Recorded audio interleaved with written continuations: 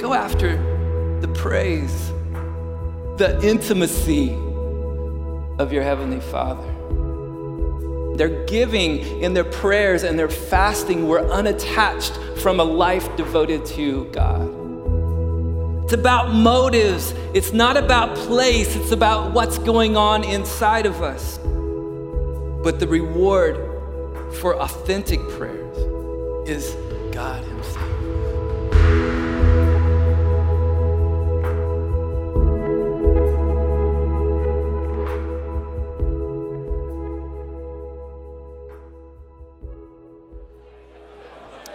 It is really awesome to have you all here.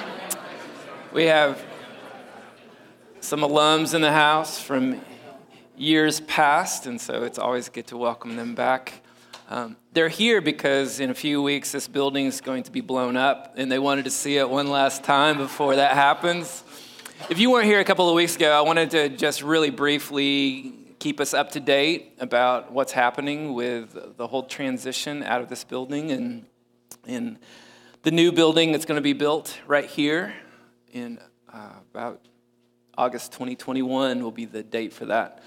Can you go ahead and throw up? This is where, don't throw up, no. Throw up the picture. I need to finish my sentence because that would be gross. But this is where we're going. In the meantime, this is right across from the Union Hotel. This is 320 North. The next slide has a little map in case you're interested in how to get from here to there. Go to the Union and turn left. God has provided this space for us starting April the 12th, which is Easter Sunday, will be our first Sunday in that space. And so we are excited to be able to have a place to be while this building is being dismantled and the new building is being built.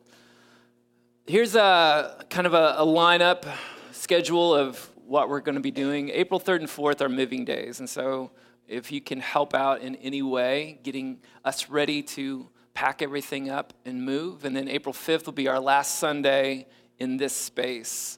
And on that Sunday, we're going to just celebrate really what God has done in this building for the last 50 years and pray for the next 50 should the Lord tarry, right? And then Easter service and groundbreaking ceremony and then completion of the new house, August 2021. It's exciting. So lots going on. We'll need your help getting the word out, hanging posters, all that kind of stuff. And so that March 8th in-house dinner, we just invite you to come. That's a time to ask some questions and really cast some more vision for where we're going. So we're excited. Bryson, come on up. So last night we had this annual thank you dinner at the Union, and we had it's great. We had about 300 people. Supporters and alums that gathered and some present students and get to say thank you for all of these incredible people that give sacrificially so that we can do this. And that's been going on for a long, long time. So lots of conversation. It's kind of a mini reunion. Bryson Thomas, actually, we had him speak last night. It's Major Bryson Thomas. Yeah, don't forget that. That's right. Bryson is a pilot in the Air Force, and he graduated 11-ish years ago. Yeah. He's married to Lexi. They have two incredible little kids named Nora and William, and wanted him up here just for a couple of things. One, I just want to have him talk briefly before we get into the Sermon on the Mount. And then I wanted any of you that are in ROTC, that are thinking military with your life, I want you to hang out with Bryson just for 15 or 20 minutes afterwards. I think he would have a ton of insight for you as you embark on this journey. And he's a guy that reflects Jesus really well everywhere he goes. And so in the gray room, right off the sanctuary here, just immediately after service, we're going to have Bryson hang out there. Is there anybody in ROTC? Can I just see your hands? Yeah, good. Would you be willing to do that? Just hang out for a few more minutes? Okay, good. So you won't be in there by yourself. That's good. Or I could be by myself. That's okay. Okay. Man, there's a lot we could talk about, but I really want to preach today, so I'm just going to cut you short. Can you just give a glimpse of what God's been doing recently in your life? Because we talk about that this discipleship thing is a lifelong journey with Christ. It's a long obedience in the same direction, right? So looking back in presently then, where you are, you and Lexi, what's God been teaching you in real time? Yeah, absolutely. That's a change from what we talked about yesterday, but I'll roll with it. I appreciate that. Keeping you up on your that's toes. good. I'm keeping on my toes. You're a pilot. It's what we do. So right now, I think the biggest thing that we are learning right now is how to live faithfully when the margins of life are slim. Right now, life is busy, and I would say that a lot of you in the room feel that way too. Life is busy. There's a lot of things going on. You got things that are pulling for your time and for your allegiance, and that's the same for me as well. And so when the unexpected stuff comes up in life, the biggest thing that we've been learning is to trust the priorities that God teaches you in your word, in His Word, and to faithfully apply them in the chaos of the moment. It's very easy just to put on survival mode and just live one day at a time. But that's not the picture we get from Scripture. The picture we get from Scripture is these are the things that are important to me and then should be important to you. And those evidently and consequently play out in then how you spend your time, your talents, and your treasures. Even as you talk about the Sermon on the Mount this morning, an authentic faith lived out in priorities when life gets busy and then the unexpected happens means that you say no to things and that you cut things out that aren't the highest priority. So the first thing to go is not your morning quiet time with the Father. The first thing to go is the extra things at the end of the day that you don't need to spend your time doing. And that's kind of what's been weighing on my heart recently in the last month or so. On just, we got some sickness rolling through my family. We've got some travel going on back and forth. And in the midst of all that, we need to make sure, and I need to make sure that when I say I love Jesus, the first thing that flows out into that is devotion and allegiance to Him, and that I want to obey Him by spending time with Him. I want to obey Him by coming before Him in repentance each and every day. So that's kind of what's been going on, I guess, recently. That's awesome. If you could go back to your 18 to 22-year-old self, anything that you would want to say to that Bryson who lived in Joshua House and was chomping at the bit to take on the world, what would you say to him? Yeah, so lots of things. But to get your sermon on point here. John 14:21 says, "Whoever has my commandments and keeps them, he it is who loves me. And he who loves me will be loved by my Father, and I will manifest myself to him." And that's something I wish I had internalized a little bit earlier. We just spent a wonderful time worshiping and lifting high our hands, right? And our hearts abandoned, as the chorus said. And that is the proper response to a life that's been wrecked by the love of Jesus. It absolutely is. But it doesn't end there.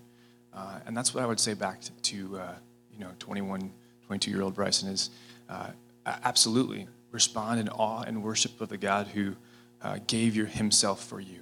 And then after that, the proper response the Bible teaches us is a life of allegiance to Him and a life of obedience to what Jesus says, which means we don't get to edit the Bible and not hear half of what Jesus said, right? It means that the hard things, even John 14:21, which is, if you claim to love me, you will obey me.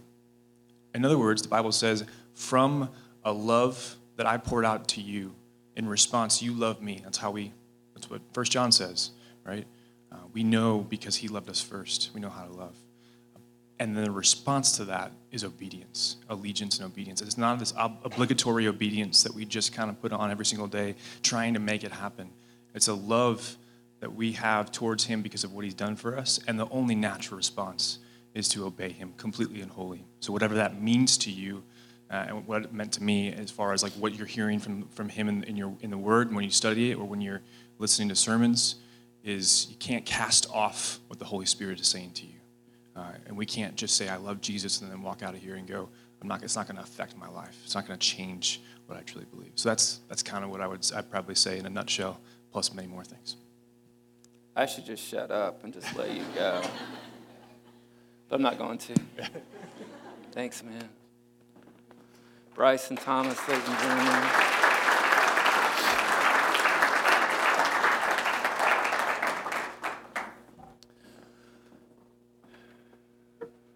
There's this ongoing thread throughout the Gospels that Jesus is calling out the Jewish leaders for their hypocrisy.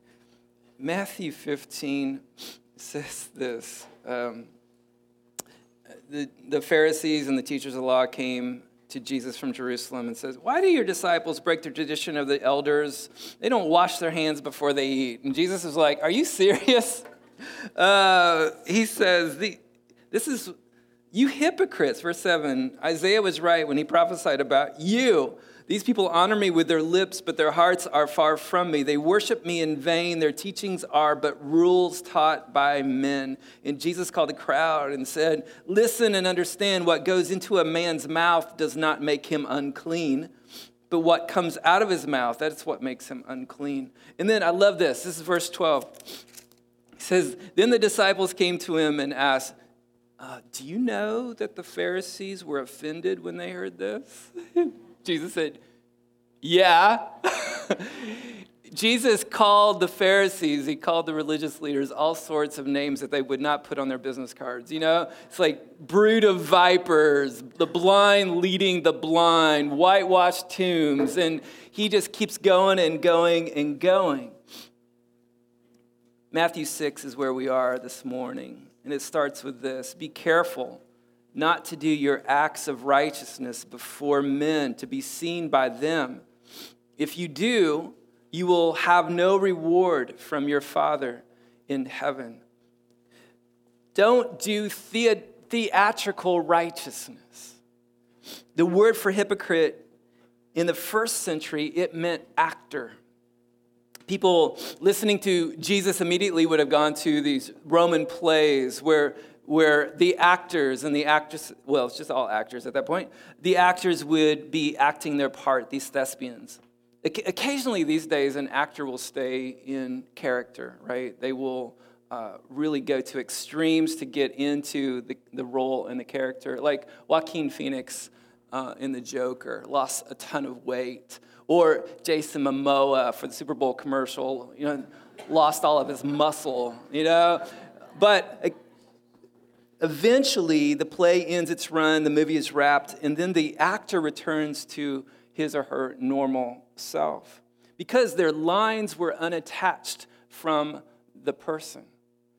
They were simply acting.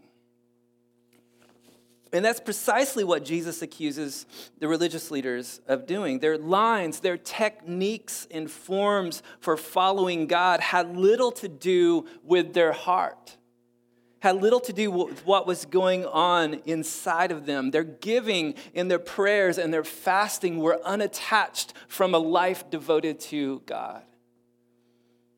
And this is a huge can of worms that Jesus is opening with a vengeance. He is calling us to deal radically with hypocrisy because it is a subtle cancer that will eat us alive.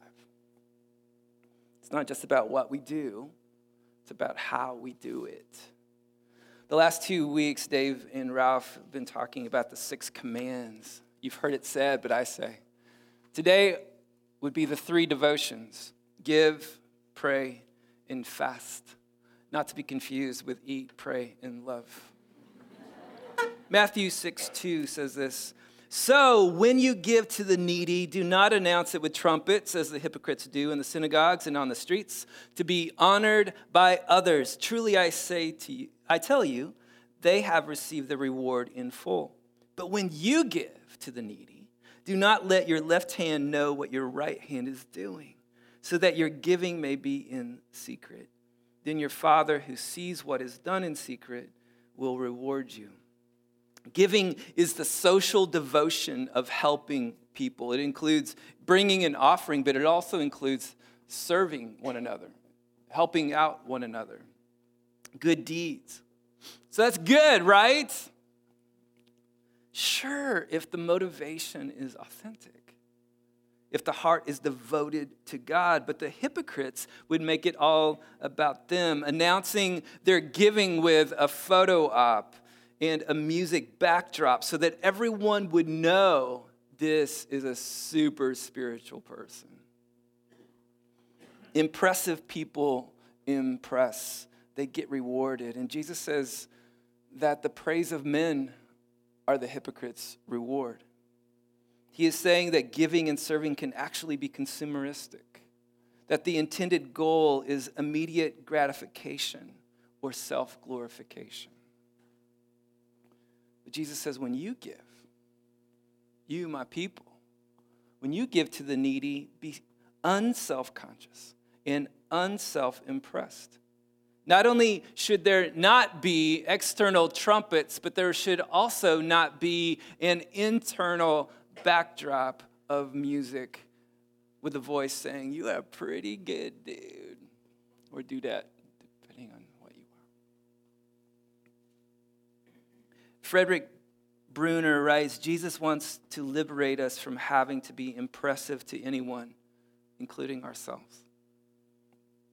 We talk about confessing secret sin, breaking the chains of the things that are keeping us from God, things that no one knows about, except God himself, of course, because he knows completely what is in our hearts and minds.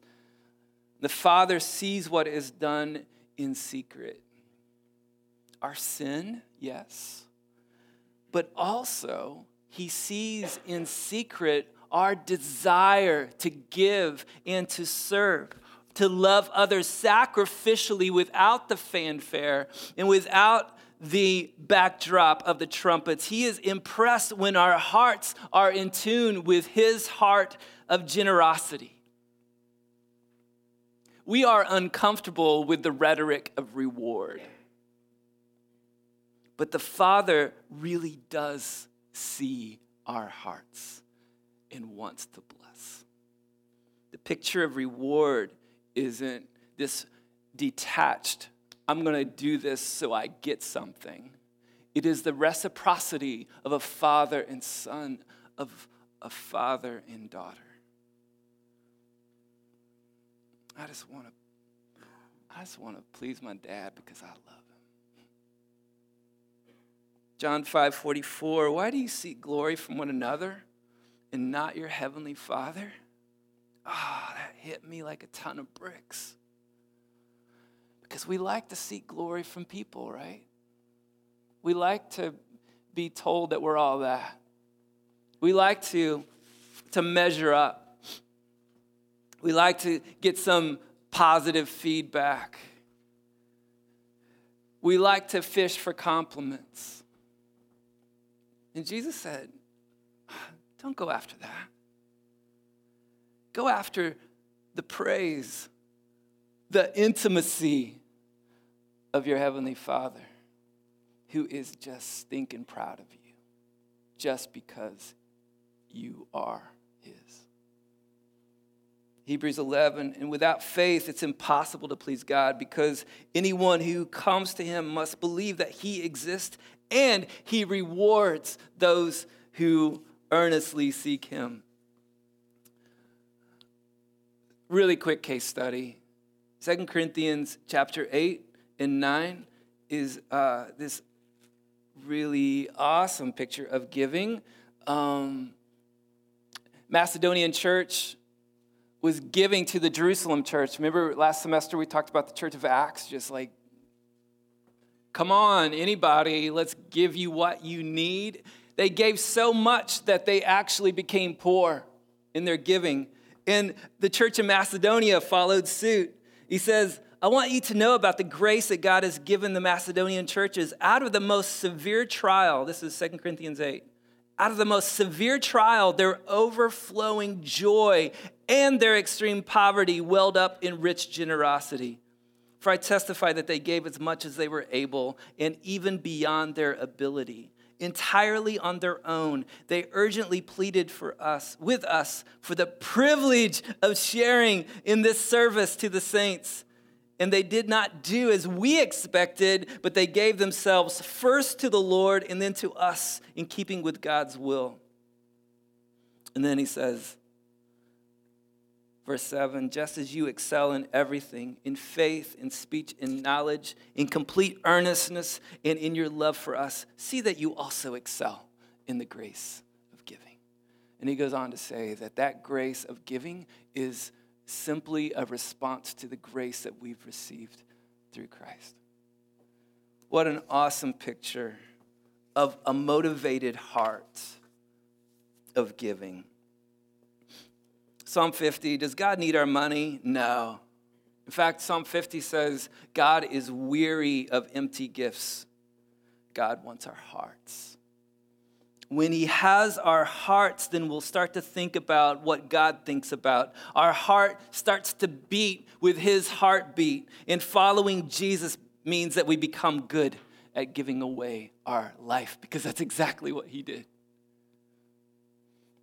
Verse 5, back to Matthew 6. And when you pray, do not be like the hypocrites, for they love to pray standing in the synagogues and on the street corners to be seen by men. I tell you the truth, they have received their reward in full. But when you pray, go into your room, close the door, and pray to your Father who is unseen. And then your Father who sees what is done in secret will reward you. First of all, Jesus assumes that we're praying. When you pray, Jesus is not forbidding public prayer. There is something amazing about public prayer. The other night, my allergies. Wednesday night, we had the National Collegiate Day of Prayer, and this room was packed with people from across different ministries and different churches coming together to worship and just to go for it in prayer. That was powerful. Jesus isn't forbidding public prayer. If he did, then the church in Acts definitely didn't get that memo, because they were praying all the time together. Here's what he's saying. Jesus is talking about praying words that are disconnected from the heart. Matthew 12, from the overflow of the heart, the mouth speaks. It's about motives. It's not about place. It's about what's going on inside of us. The hypocrites prayed to be seen by men, not by God. And so Jesus says, okay, well, they've received their reward in full. But Jesus says, when you pray, go into literally your supply closet, because that's the only place you can lock it. Close the door, pray to your Father who is unseen but very present. And then your Father who sees what is done in secret will reward you. He is the God who sees. Genesis 16, story of Hagar, Ishmael. Hagar was cast off by Abraham. She's sitting all by herself, and an angel comes to minister to her. He says, you're going to have a kid. She names that kid Ishmael, which means the God who sees. The God who is everywhere but is here. Jesus, Mark 1:35, very early in the morning while it was still dark, he got up, he left the house, he went off to a solitary place, and he prayed. The reward for phony prayers is the praise of people. It's a name on the brick. But the reward for authentic prayers is God himself. It is his peace. It is his joy. It is his contentment. It is his yearning. It's his holy dissatisfaction. So don't pray like hypocrites who work hard to get noticed. And verse 7, when you pray, don't keep babbling like pagans, for they think they will be heard because of their many words. Don't be like them, for your Father knows what you need before you ask him. There's a misconception that there has to be a lot of words. We have to be verbose in our prayers. Ecclesiastes 5 says, let your words be few. Isaiah 65, before they call, I will answer. While they are yet speaking, I will hear. Augustine said, remove from prayer much speaking, not much praying. And then you can say, what about verses like Matthew 7, further in the Sermon on the Mount? Keep asking, keep knocking, keep seeking. Yes, but the foundation of that is relationship, not the art of being verbose.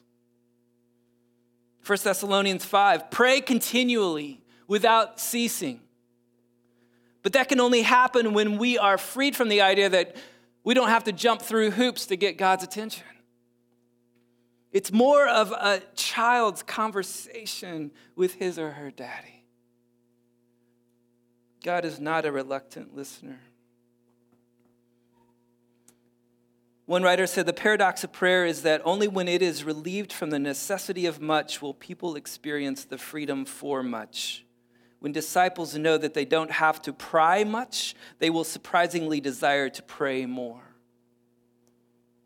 In verse 8 says, the reason for not having to pry much is that God already knows.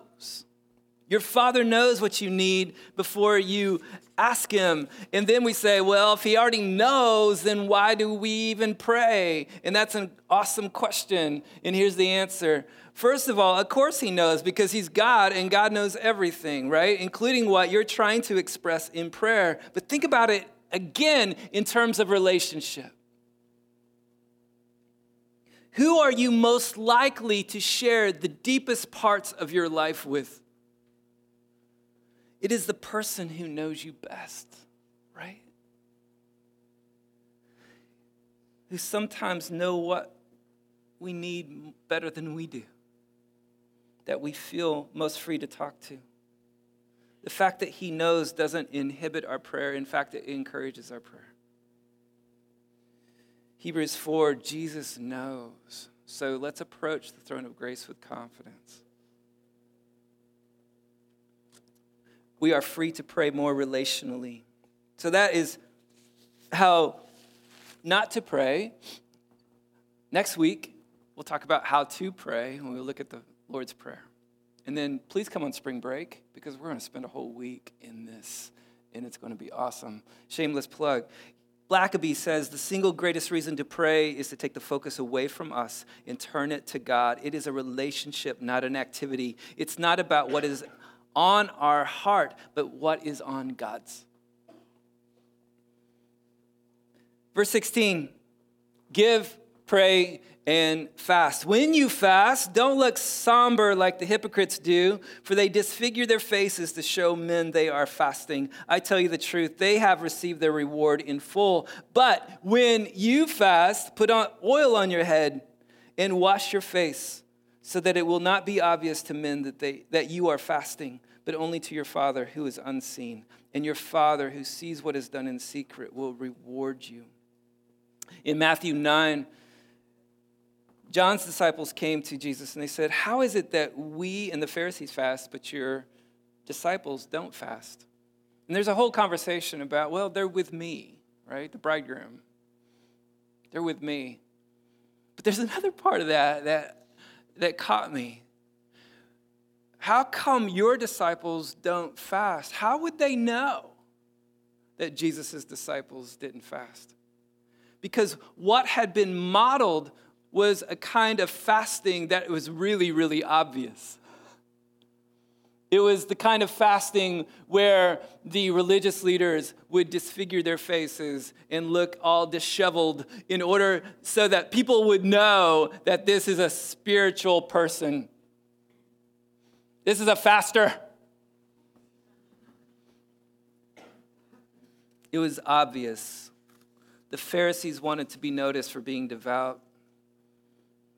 So they thought they should look miserable. So Jesus is saying, don't look miserable. Take a shower. My goodness. Fasting in secret. Dallas Willard says, we will not be miserable, but we will certainly be different. It is fasting with our periphery filled with Jesus, not with our periphery filled with people watching. Those who don't fast with God alone in the periphery will be miserable fasting. And you'll be miserable praying. And you'll be miserable giving. And you'll just be miserable. God is our audience. God hates hypocrisy, but he loves reality. And that is why it is only when we are aware of his presence in giving, in praying, in fasting, that will be real. Fasting, like prayer, changes us, not God. It changes us. It breaks down the barriers that prevent us from hearing and experiencing God. Richard Foster said, it's not as much abstaining from food as it is feasting on God. Let me just say this. The essence of fasting is first and foremost abstaining from food for the purpose of humbling ourselves before God and seeking his will, his heart. There's an intricate dance, I think, with fasting and even with praying. Acts 13, there was a collective fast by the church in Antioch. Remember Antioch from last semester? It's where the church was first called church, right? It's a sending base for the missional movement that was the church. They were ministering to the Lord. They were worshiping and they were fasting. And out of that intentional time with God, the Holy Spirit made really clear what direction they should go. And then after they prayed and fasted again, they acted on what the Holy Spirit had said. And that became the pattern all the way through the book of Acts. Fasting and praying and fasting again and praying. All through Scripture, there's this intricate dance between God's sovereignty, his providence, his predetermined purposes, and the steps of human free will. God is God. His ways are not our ways. He has no limitations. He has no boundaries. There is no dictating to him how things should go. And yet, there are occasions when he stirs the ingredients of the people's faith in prayer and fasting that mixes with his purposes. It's mysterious. It's not formulaic. It's not trying to strong-arm God. It is yielding in obedience to him. So let me ask you, what decisions are on the horizon for you? What's going on in your life? How much anxiety? How much apprehension? How might prayer and worship and fasting not be this easy pill to take so that everything is smooth sailing? But how might those spiritual activities actually align us with the heartbeat of God? With his will, with his delight, with his ways. Also this, what are the things that threaten to displace Jesus being the centerpiece of your life? Maybe that is a cue of what to fast from as well. Fasting is inhaling, it's contemplative, it's a form of mourning, it is godly sorrow, it's a form of humility. It is a form of self-control. It is worship. It is spiritual battle. It intensifies prayer. It reminds us of our need for God's daily bread. And it is exhaling. It is a way to prioritize life around Jesus. It's a way to determine what is essential and what is non-essential. The question is, you're eating with some friends, and the question is, are you going to eat that? Right? Fasting kind of turns that question on its head. It says, It says, instead of are you going to eat that, do I really need that? Fasting is a way to symbolically share in the world's hunger. Most of us throw away enough food to feed a family in Bangladesh for a week, right? The weekly food expenditure, I was reading an article on this, the weekly food expenditure average in the U.S. is around $300 and some dollars, $340. That's more than what we spend, but that's the average. In Ecuador, it's $31. In Chad, it's $1.23. And so fasting gives us an awareness of the poor. Fasting leads to action, Isaiah 58. Read through that this afternoon. The kind of fasting I've chosen is to break the chains of injustice. To fast from judging others in order to feast on Christ living in them. To fast from harsh words in order to feast on words that build up. To fast from discontent in order to feast on gratitude. To fast from anger in order to feast on patience. And to fast from worry in order to feast on God's care. To fast from self-concern in order to feast on compassion for others. To fast from bitterness in order to feast on forgiveness. To fast from discouragement, to feast on hope. To fast from idle gossip, to feast on silence with purpose. To fast from suspicion, to feast on truth. Dave, would you come and lead us into a time of communion where we get to feast